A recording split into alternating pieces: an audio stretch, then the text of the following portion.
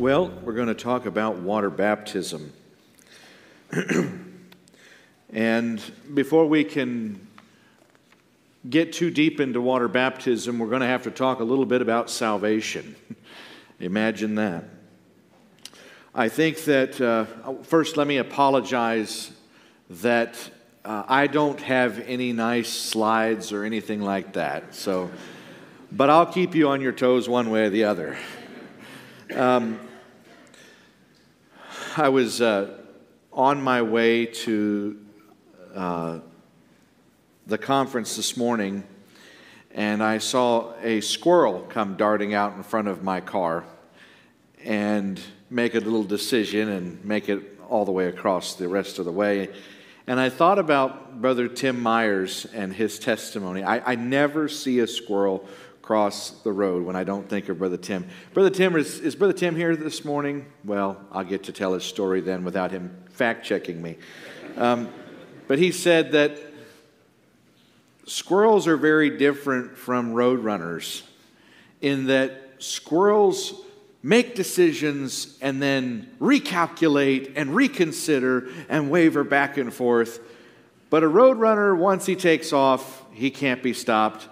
He gets all the way to his destination. And he said, we see a lot of dead squirrels on the road, but we've never seen a dead road runner.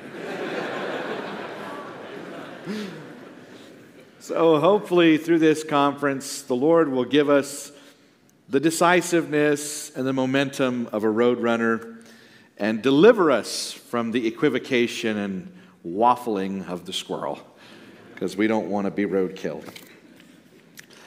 That's my profound theological opener. Salvation is a relationship with God. What kind of relationship? A marriage relationship. He says, this is eternal life, that they may know you, the only true God, and Jesus Christ, whom you have sent. Brother Chris Grishel was telling me yesterday that almost every language has two words for know. Analytical, knowledge about, information, knowledge about, versus relationally, I have a friendship knowing. He gave me the example of Spanish and German, of course, Greek and Hebrew. Unfortunately, the English language only uses the word know.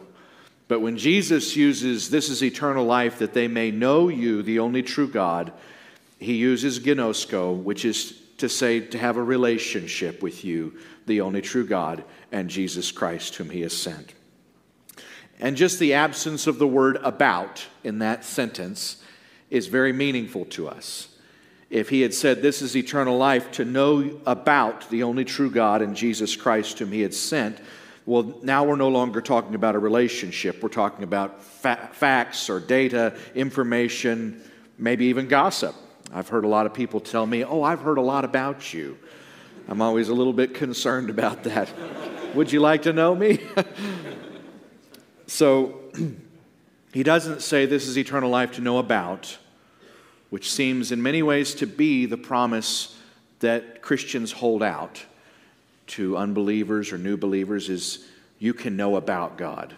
But that's not his promise. He says this is eternal life, that they may know you, the only true God, and Jesus Christ, whom he has sent. This is beautifully depicted in Romans 10, where Paul says that you cannot call upon him whom you have not believed in. And then he says, you cannot believe in him whom you have not heard. He does not say whom you have not heard about. He entails that we must hear God in the first person encounter, or else we can't really believe in him. And then he says, but how will they hear without a preacher, and how can they preach unless they are sent? Entailing that we are going to come to a place where we call upon the Lord as Lord in trust, when we believe, a belief that comes from encountering the presence of God in his word. Those are not words about God, those are God's word, his holy anointed word. Jesus in John 6 famously said, the words I speak are spirit and they are life. So to encounter the Word of God is to have a spiritual experience, because it's not words about God, it's God in His Word. It's the sword of the Spirit, which is the Word of God. And perhaps the Word is our first introduction to the presence of God. But then that introduction to God's presence is not the end. He wants His Spirit to reside in us, to live in us. So the Word becomes a lived experience, a powerful encounter and infilling, Pentecost infilling in our hearts. But then that's not the end either. He wants us to commit to Him, to covenant to Him, even as He has committed to us. He wants us to make that covenant relationship that will secure this love, this reality, this power, this grace that we have experienced. And that covenant relationship is in the context of His body, the church. So I'm just not going to hide my lead. I'm going to introduce with a phrase, and you consider it as we go on. Baptism is the commitment that binds you to the relationship that saves you. Does baptism save you by itself, apart from relationship? No. Can you be saved before being baptized? Yes. Through imputation. Because whenever a sincere moment of faith begins in your heart, God starts imputing to you what is lacking. But what is the design of that relationship? It's a marriage relationship between the bride and her heavenly husband. And what is a marriage? It begins at a wedding altar where a vow is exchanged. And that vow does a couple things. It makes a solemn promise that commits you to this option alone, and it changes your name, and that name change corresponds to a submission change in your life. So if we are the bride, if the church is the bride, and we are part of that bride, then baptism is going to be the moment where we lose the authority over our own lives, represented in our own name, and we take on the name of the Lord Jesus and come under submission to Him. Amen? So, does Scripture speak of baptism as part of salvation? Well, I'm not here to preach baptismal regeneration in the Church of Christ formula or pretty much any other formula you've heard. So don't start tuning me out or lifting up your dukes. Just listen, okay? Does Scripture speak of salvation as baptism is tied to salvation? It does. I'm sorry. I know that may cause some people some heartburn, especially after those kolaches, but it does. Okay. Mark 16:16, Jesus says, "He who believes and is baptized will be saved, but he who does not believe will be condemned." Now, theologians make pretzels of their brains and say what he meant was, he who believes and is saved shall be baptized. Well, if that's what he had meant, that's what he would have said. But he said, he who believes and is baptized shall be saved. And then Peter in Acts 2:38 is even more bold. He says, "Repent and let every one of you be baptized for the remission of your sins." Can I be saved apart from the remission of my sins? I don't think so. And he says, "And you shall receive the gift of the Holy Ghost, for the promise is to you and to your children, to all who are far off, as many as the Lord our God shall call." And then Peter doubles down on it in his epistle. In 1 Peter 3, he says, "In the days of Noah, 8 souls were brought safely through water." Can everybody say through water? Through water. Corresponding to that, baptism now saves you. Now, again, a lot of pretzels get made these days. That's why you get them at the mall in those big forms. But people will say, well, that's not the baptism of water. Give me a break. Give me a break. 8 souls were brought safely through water, and corresponding to that, baptism now saves you. he's absolutely talking about water baptism. And so, how many baptisms are there? Doesn't Ephesians 4 tell us there's one faith, one Lord, one baptism, one God and Father of all, who is over all and in you all?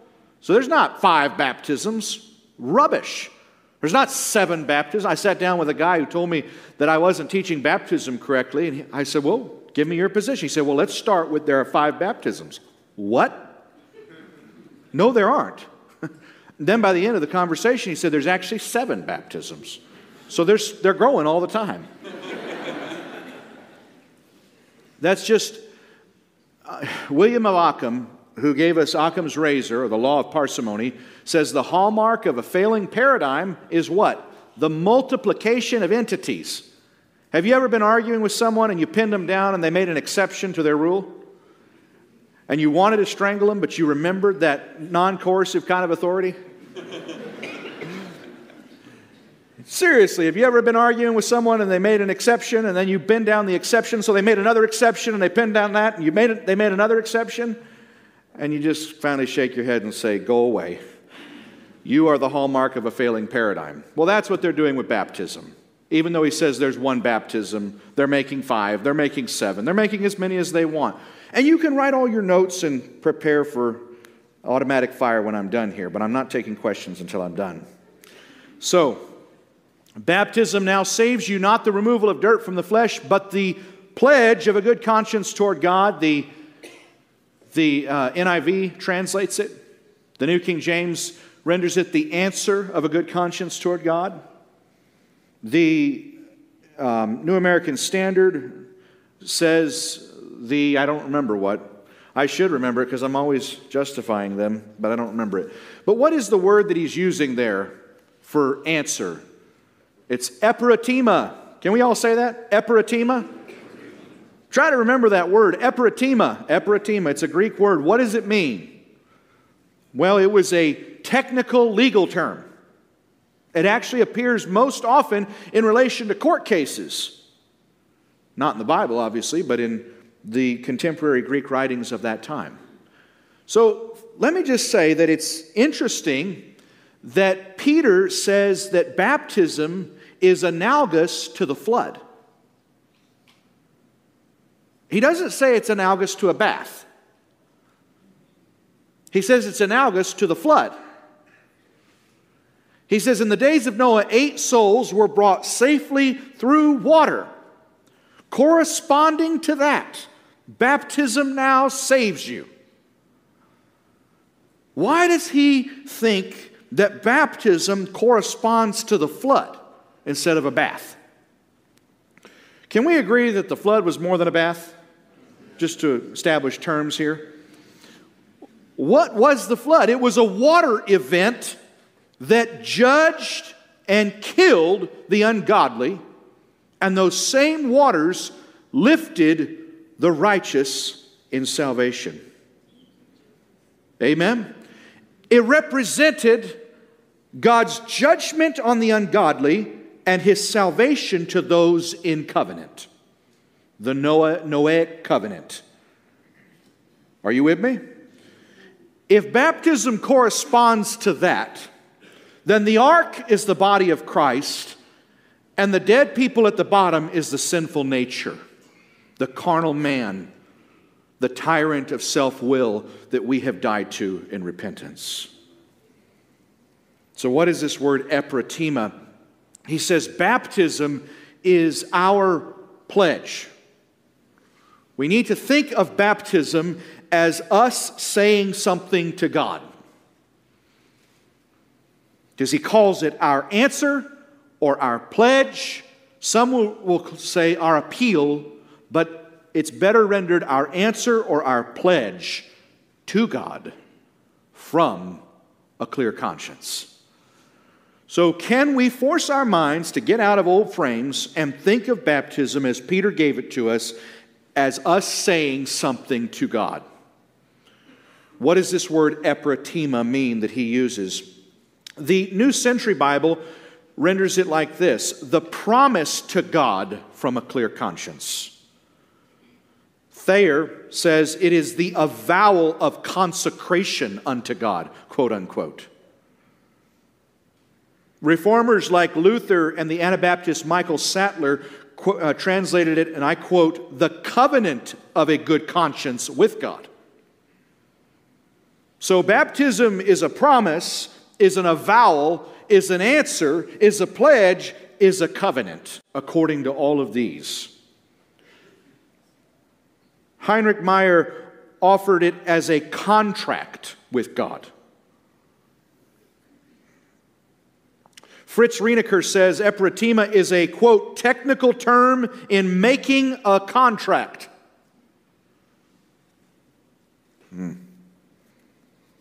According to Rogers, quote, the pledge or undertaking given by one of the parties in answer to formal questions.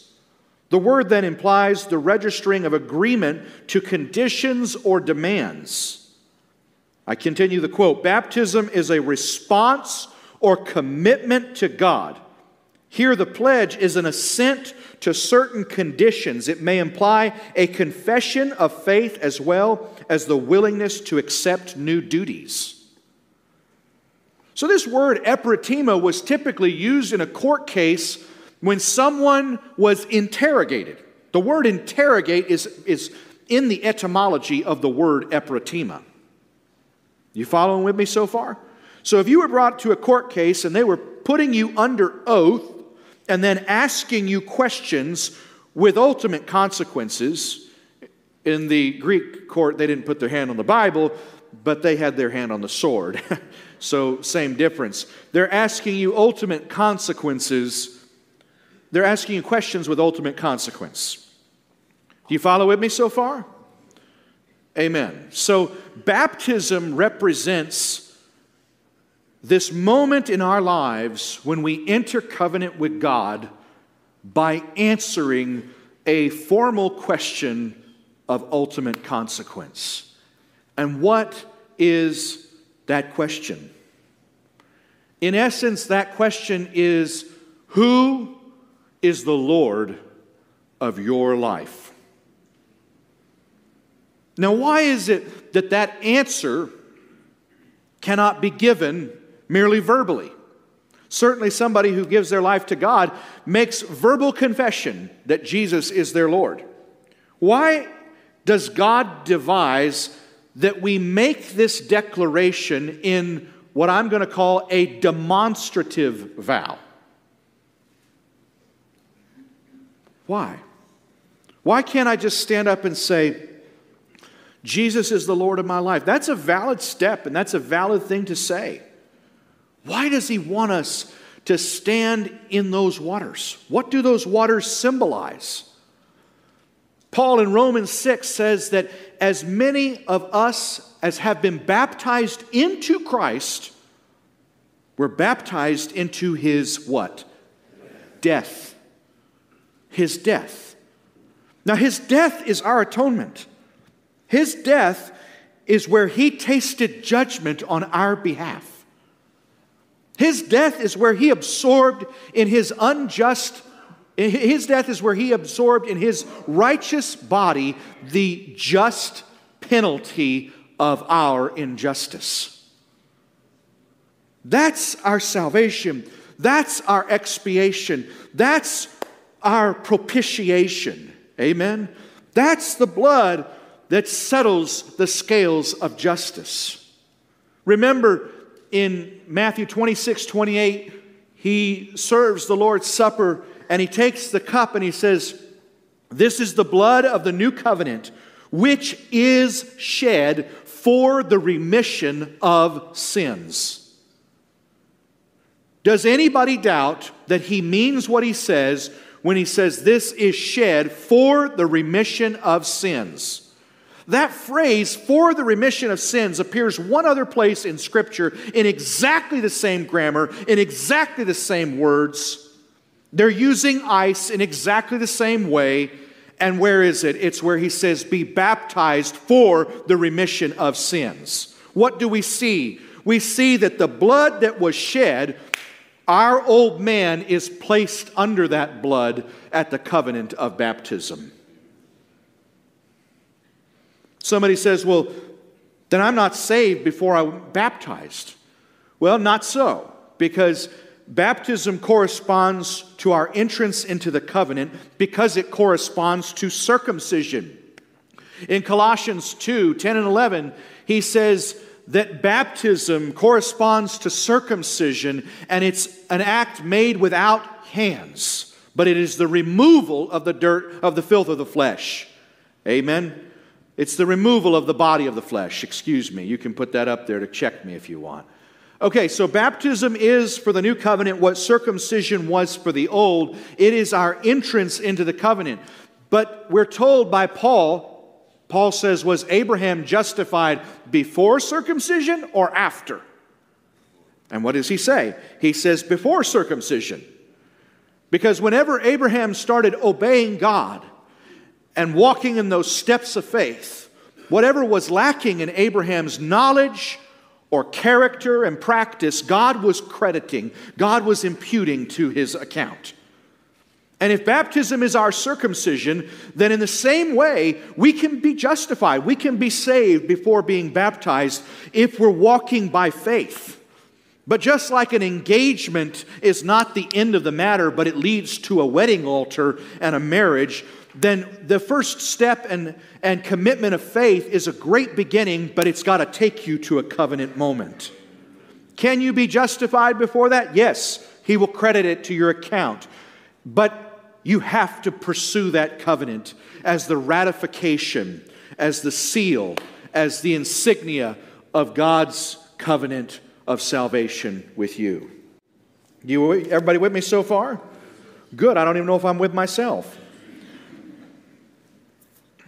The Venerable Matthew Henry once characterized baptism in this way, quote, a faithful answer or restipulation of a resolved good conscience, engaging to believe and be entirely devoted to God, renouncing at the same time the flesh, the world, and the devil. R.T. France says, Epiratima signifies, quote, a formal question addressed by one party to the other and their response. The term expresses the total transaction.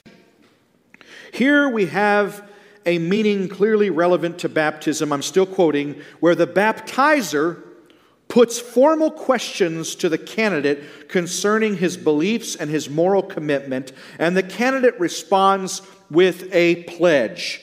Such a form of baptism is attested very early in the Christian church and may well be what is referred to in the New Testament in scriptures such as when Paul says, if you confess with your mouth Jesus as Lord and believe in your heart. It also may refer to, may be what Paul is referring to in 1 Timothy 6:12 when he says, when you make your good confession in the presence of many witnesses. This clearly illustrates epiratima, end quote. Everybody still with us so far? Good. So can you be justified before baptism? Yes, but God wants a relationship, and He wants a specific kind of relationship, a marriage relationship with us. So we like to quote Dietrich Bonhoeffer around here. And Dietrich Bonhoeffer once said, when he was marrying a couple, he said, from now on, it is not your love that will sustain your marriage, but it is your marriage that will sustain your love. And what he meant by that is, he said, the marriage represents the commitment. The marriage represents the form that the content of love has a chance to survive within. Amen?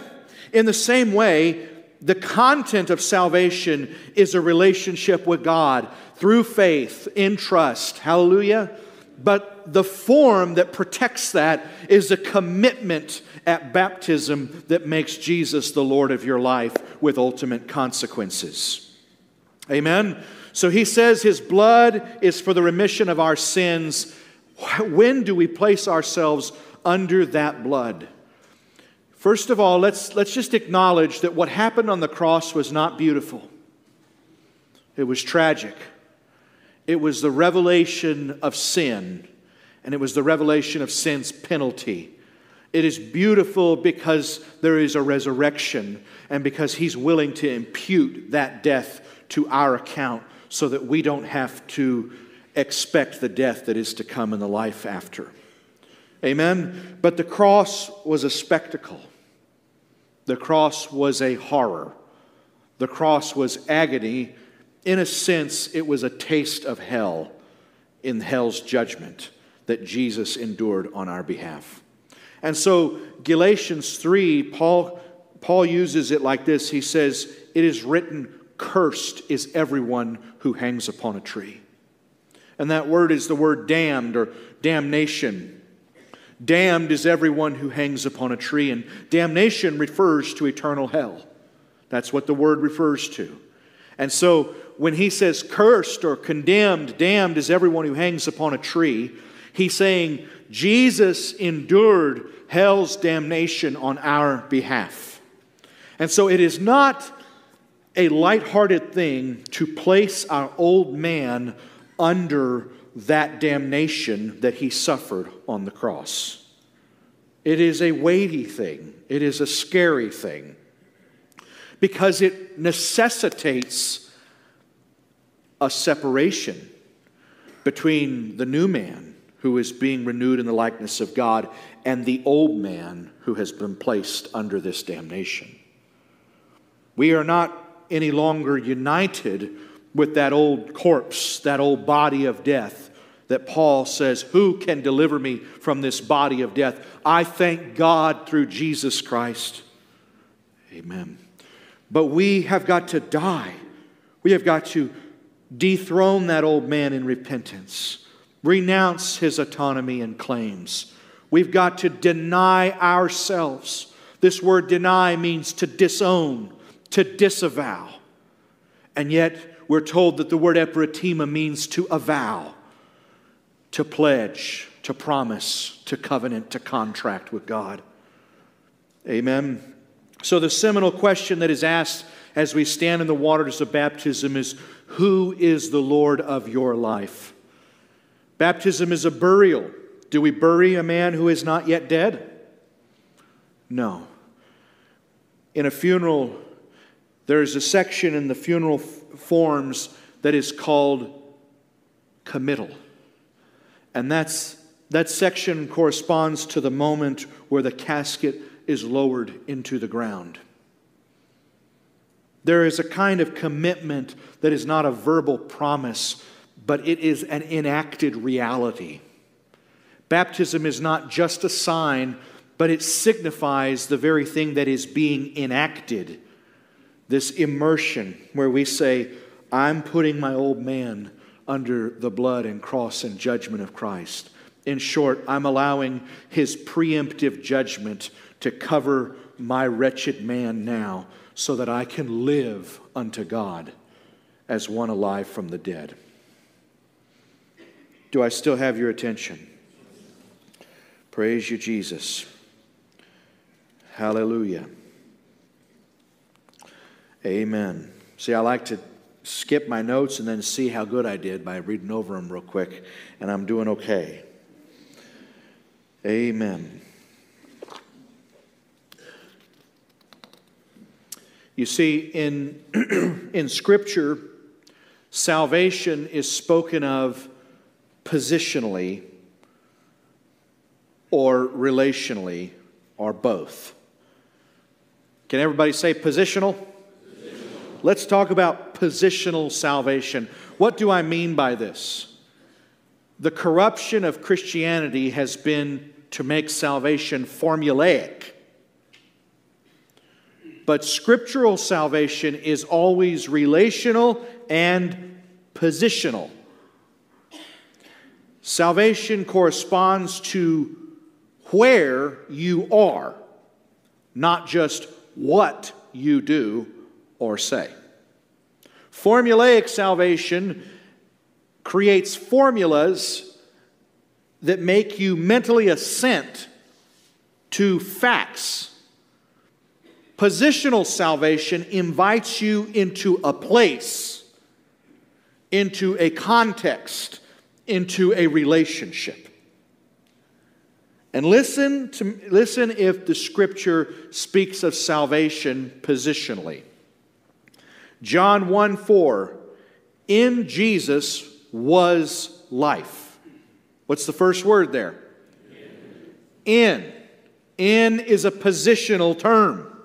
In Jesus was life, and the life was the light of men. John 3, whoever believes will, and this is the correct rendering of it, whoever believes will in Him have eternal life. It's often translated whoever believes in Him, but the New American Standard, thank you, gets it correct. Whoever believes will in Him have eternal life. That's the rendering in the grammar. John 15, I am the vine, you are the branches. If a man remains in me, and I in him, he will bear much fruit. Apart from me, you can do nothing. If anyone does not remain in me, he is like a branch that is thrown away and withers. Such branches are picked up, thrown into the fire, and burned. If you remain in me, and my words remain in you, ask whatever you wish, and it will be given you. Romans 3, being justified as a gift by His grace through the redemption which is in Christ Jesus. Romans 8, there is now therefore no condemnation to those who are in Christ Jesus, who walk not according to the flesh, but according to the Spirit. 1 Corinthians 1:30, but by His doing you are in Christ Jesus, who became to us wisdom from God and righteousness and sanctification and redemption. 1 Corinthians 15:22, for as in Adam all die, so also in Christ all will be made alive. Therefore, if anyone is in Christ, he is a new creature. Am I making my point yet? There is neither Jew nor Greek, there is neither slave nor free, there is neither male nor female, for you are all one in Christ. We proclaim Him, admonishing every man and teaching every man with all wisdom, so that we may present every man complete in Christ. For this reason I endure all things for the sake of those who are chosen, so that they also may obtain the salvation which is in Christ. In Him we have redemption through His blood, the forgiveness of our trespasses, according to the riches of His grace. But I've got so many scriptures I would spend the rest of the day. So I'm just going to abridge right there. Salvation is a place. Jesus is the place.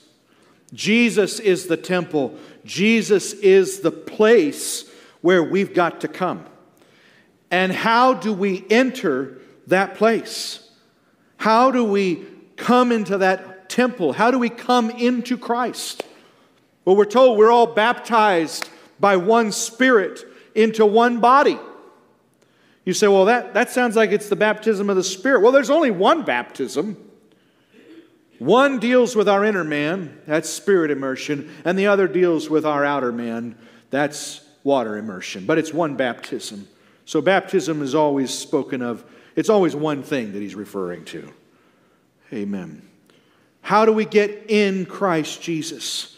How do we move from the place of sin and get into that place of Christ? Amen. We have to circumcise. We have to put off the body of death, don't we? That's how we entered the old covenant. Whoever is not circumcised has broken my covenant. He will be put out. But whoever is circumcised is put in. And that's how we are put into the new covenant.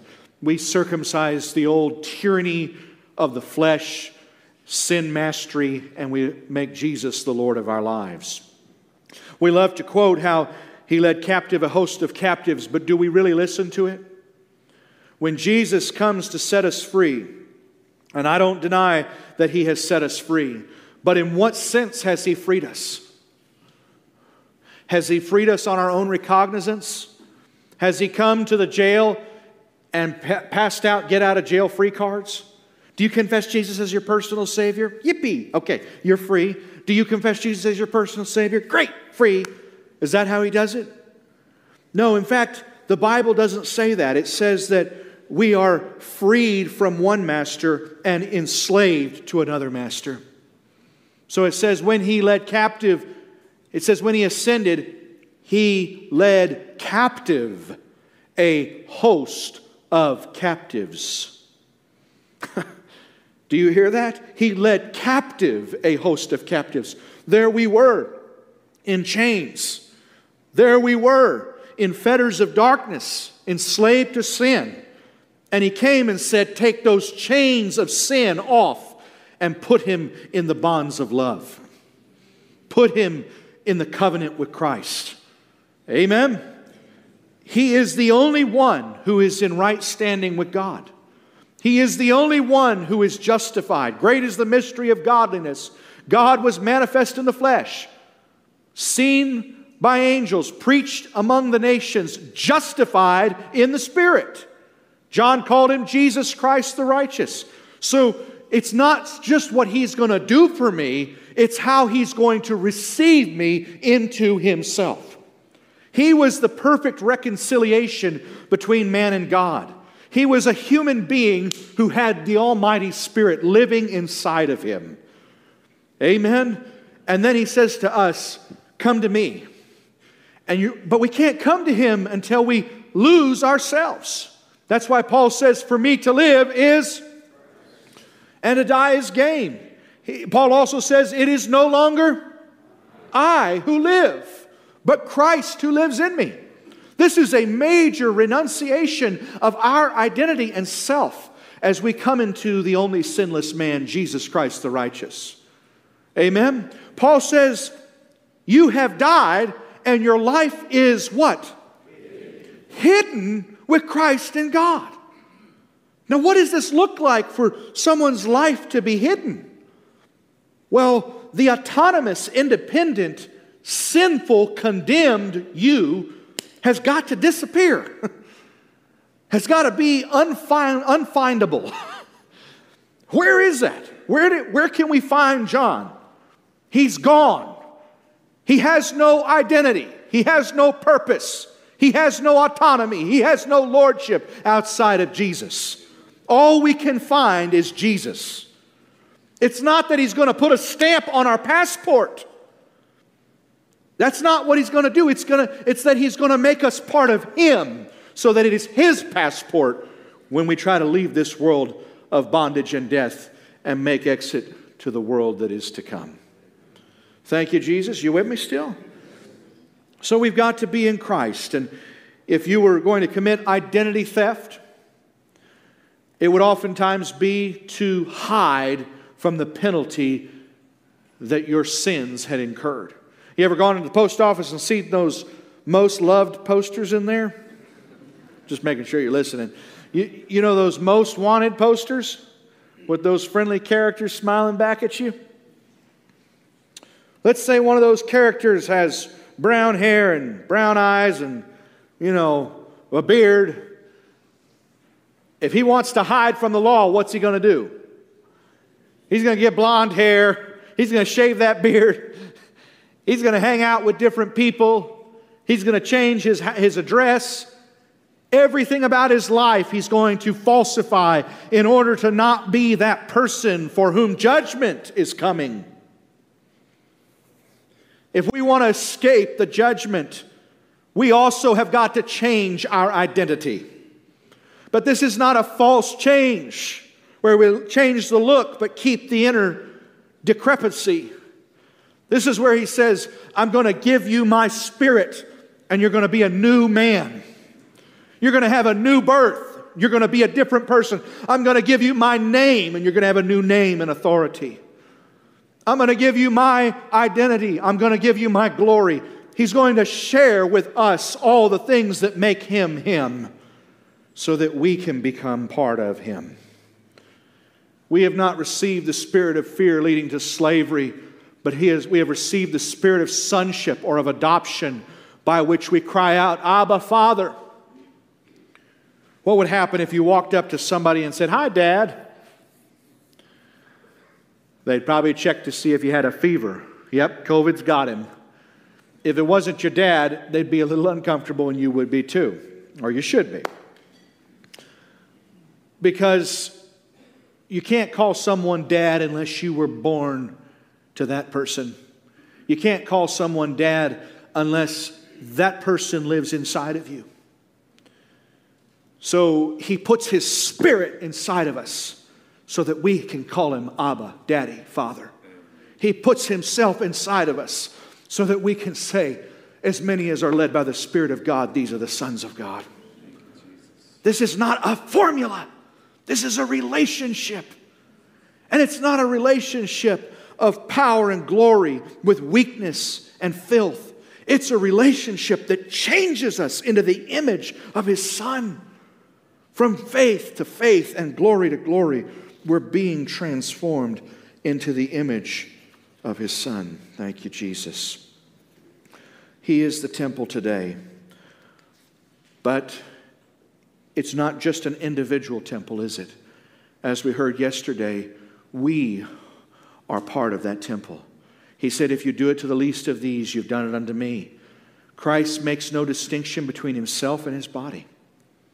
You can't commit to the head without committing to the body. That's why we're all baptized by one Spirit into one body.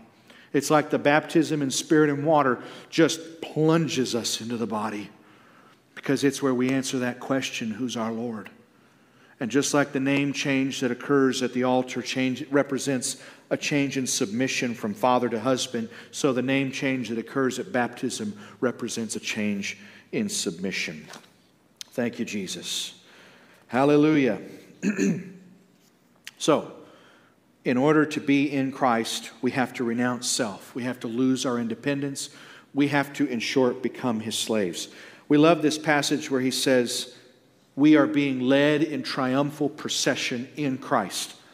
But this is a scary illusion, because Paul is alluding to the fact that when Roman generals or Caesars would go on a campaign, they would conquer a new territory, and they would come back into the city of their origin with this great parade. And in the parade would be representative captives of the place where they had conquered. And that would be called the what? The triumphal procession. And those captives would come back in chains. And yet Paul boldly and joyously says, God is sending the aroma of life through the church, and He's leading us in Christ's triumphal procession. Now that's a joyous thing to those who have come to terms with the ugliness of human lordship and are so thrilled to lose their name and become a slave of Christ. But that's the aroma of death to those who are still invested in the illusion of self-supremacy, in the salvation model whereby man is promised that he can be his own God. Make me part of your exodus, God, in Jesus' name. Thank you, Jesus. Therefore it says, when He ascended on high, He led captive a host of captives. In Colossians it says, He has delivered us from the power of darkness and conveyed us into the kingdom of the Son of His love. The Lord said to Paul, open their eyes in order to turn them from darkness to light, from the power of Satan to God. So Satan and his power of death rule over the whole world and all who are born in it. But Jesus defeated that death and came to bring a different kind of authority, and that's the authority of God's love. Amen? So, how am I doing? I failed to check the clock when I started. When did I start? 15 minutes late. So I got 15 more minutes? Or 10 more minutes? Amen. Okay. Thank you, Jesus. So, were you going to say something? 30 minutes. Oh, he says, I'm giving you more time. Brother Howard is imputing more time to me. Whew, I like this. Amen. Okay, so let's just put up a scripture on the deal. Can you guys still do that? Or has technology regressed? Isaiah 9:6. Can we put this up here? Wow. That's just powerful all by itself. Isaiah 9:6.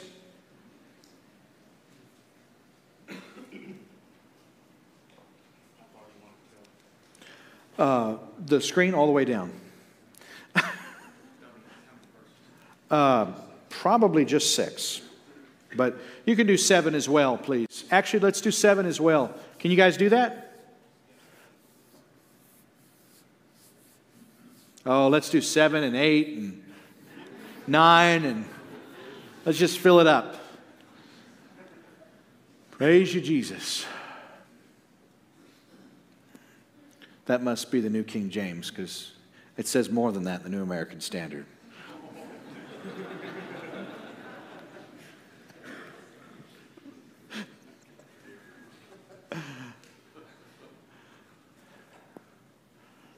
Can everybody just look over there at them?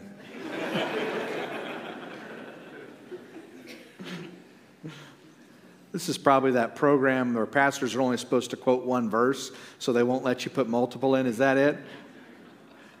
All right, Brother Josiah, you want to grab Isaiah 9:6 and just read what God wants you to read? That way, if he goes long, it's the Lord's fault.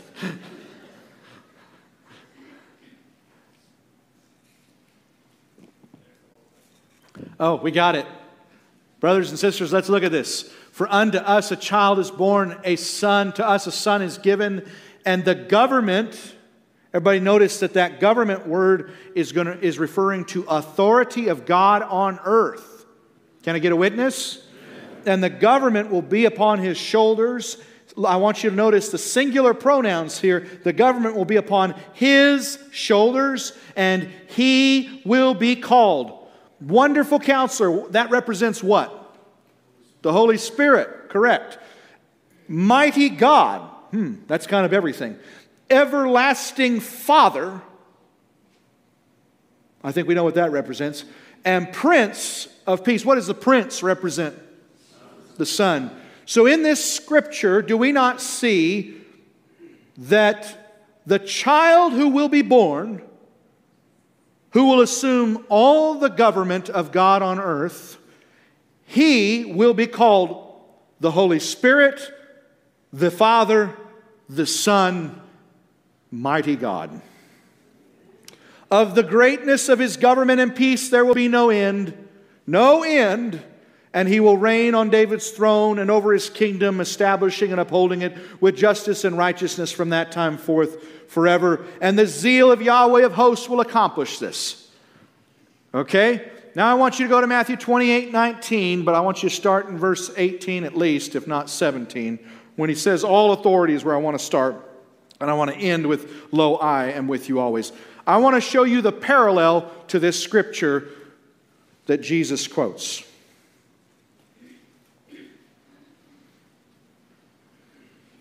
Well, that's very similar, but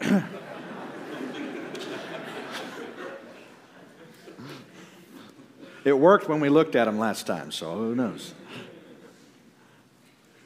You guys got that? By the way, thank you. I know I'm springing this on you. When they saw him, who's the him here? They worshiped him, but some doubted.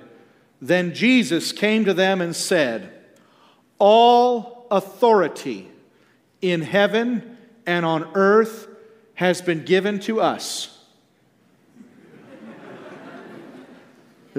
What is the pronouns here? What are the pronouns here? Singular. All authority. It's as if he's saying, the government is upon my shoulders. All authority in heaven and on earth has been given to me. Therefore, go and make disciples of all nations, baptizing them in the name of the Father and of the Son and of the Holy Spirit, and teaching them to obey everything I have commanded you, and surely I am with you always to the very end of the age. This is a parallel fulfillment of the most clear prophecy of Christ's coming. They knew that Jesus was the child who would be born, and so they knew whose name he was referring to. What did he say in John 17? Guard them by your name, Holy Father, the name which you have given to me. The name Jesus in Hebrew, Yeshua, most similarly pronounced to Joshua, only with a Y. The name Jesus in Hebrew is a combination of two words, Yahweh and Hoshea. And it means Yahweh becomes salvation. Yahweh attached many words to his name throughout his relationship with Israel. He called himself Yahweh Tzikainu, Yahweh Nisi, Yahweh Repha. Amen. You can probably think of more. Somebody else help me with these. Yahweh what? Yahweh Shammah, Yahweh Yireh, Yahweh Shalom. But in Jesus, he called himself Yahweh Hoshea. Yahweh becomes salvation. Zechariah foretold of the meek and lowly king who would come riding upon the donkey. And he says, behold, your God comes. And he says, in that day, Yahweh will be king over all, and his name the only name. When the angel spoke to Joseph about Jesus, he said, you shall call his name Yeshua, for he will save his people from their sins. He came in his Father's name. He said it repeatedly. And he received his Father's name. In his humanity, he was the Son of God. In his humanity, he was made like us in every way. But living inside that human being was all the fullness of the Godhead in bodily form. Not a third of it, not a bit of it, not an expression of it merely, but all the fullness of it. The outshining, the source of God's activity in the world was situated and enthroned in the man Christ Jesus. He was human and he was divine. When Thomas at last touched his hands and saw who he was, he knelt before him and praised him, worshiped him, saying, my Lord and my God. Paul calls him our great God and Savior, Jesus Christ. And so, when he is finishing his commission, when he is finishing his time on earth, and he is pointing them toward their purpose, he says, go into all the world and make disciples of all nations, baptizing them in the name of the Father and of the Son and of the Holy Ghost. He does not say the names. Father is not a name, Son is not a name, and Holy Ghost is not a name. But Jesus Christ, Yeshua HaMashiach, is a name. Name is powerful to the Hebrews because it was more than a label. It was more than a barcode or a tag for organization. No, the essence of the person was present in their name. That's why when Avram changed his heart, he had to change his name to become Avraham. And when Sarai changed her heart, she had to change to become Sarah. Amen? And when Jacob changed from being a conniver and a manipulator, his name had to change to correspond with his heart. When God gave mankind his name, he gave them access to himself. And his presence is present in his name. Otherwise, it would be idolatry to say, praise his name. You're not allowed to praise anything but Yahweh alone. So if you praise his name, you acknowledge that Yahweh is present in his name. It is our connection point. It is our access to him. Demons are cast out in the name of Jesus. Healings are performed in the name of Jesus. Baptisms are performed in the name of Jesus. Because it is where the lordship of self is cast out and the lordship of Christ is ensconced. There is no place in all the New Testament that depicts a baptism where it does not say that it was done in the name of the Lord Jesus Christ. They did not parrot Jesus' words as we do today. They obeyed Jesus' word. They knew that the name of the Father and of the Son and of the Holy Spirit, whom the Father would send in His name, was Jesus Christ. It was Yeshua HaMashiach. And they took His name upon them. So he says to Paul, in Paul's telling of his own testimony, he says, it was said to him, arise and be baptized, calling on the name of the Lord. All other mikvah and immersion in the Jewish faith prior to that would have been in one's own name. But when they are baptized in Jesus, they were baptized into His identity. It was the renunciation and loss of all identity outside of Christ. It was the placing one into Christ as a corporate body, as the temple of God upon the earth, as the place of salvation, salvation through covenant relationship. Praise God. Thank you, Jesus. So, I've used up my time, but Brother Howard gave me a special dispensation. So this is no longer time that I'm using. This is something else. Praise you, Jesus. So, can you be baptized? Can you be saved by baptism apart from relationship? No. Baptism is not a magic act. Baptism is not a bath. It remits sin to the extent that it removes identity from you, the identity of the condemned, and puts a new identity on you. Do you follow? So, if I go to the altar and I say, I do, in marriage to my wife, just back there, I say I do, and then I never see her again, and somebody says, are y'all still married? And she's like, well, no, I haven't seen him since the altar.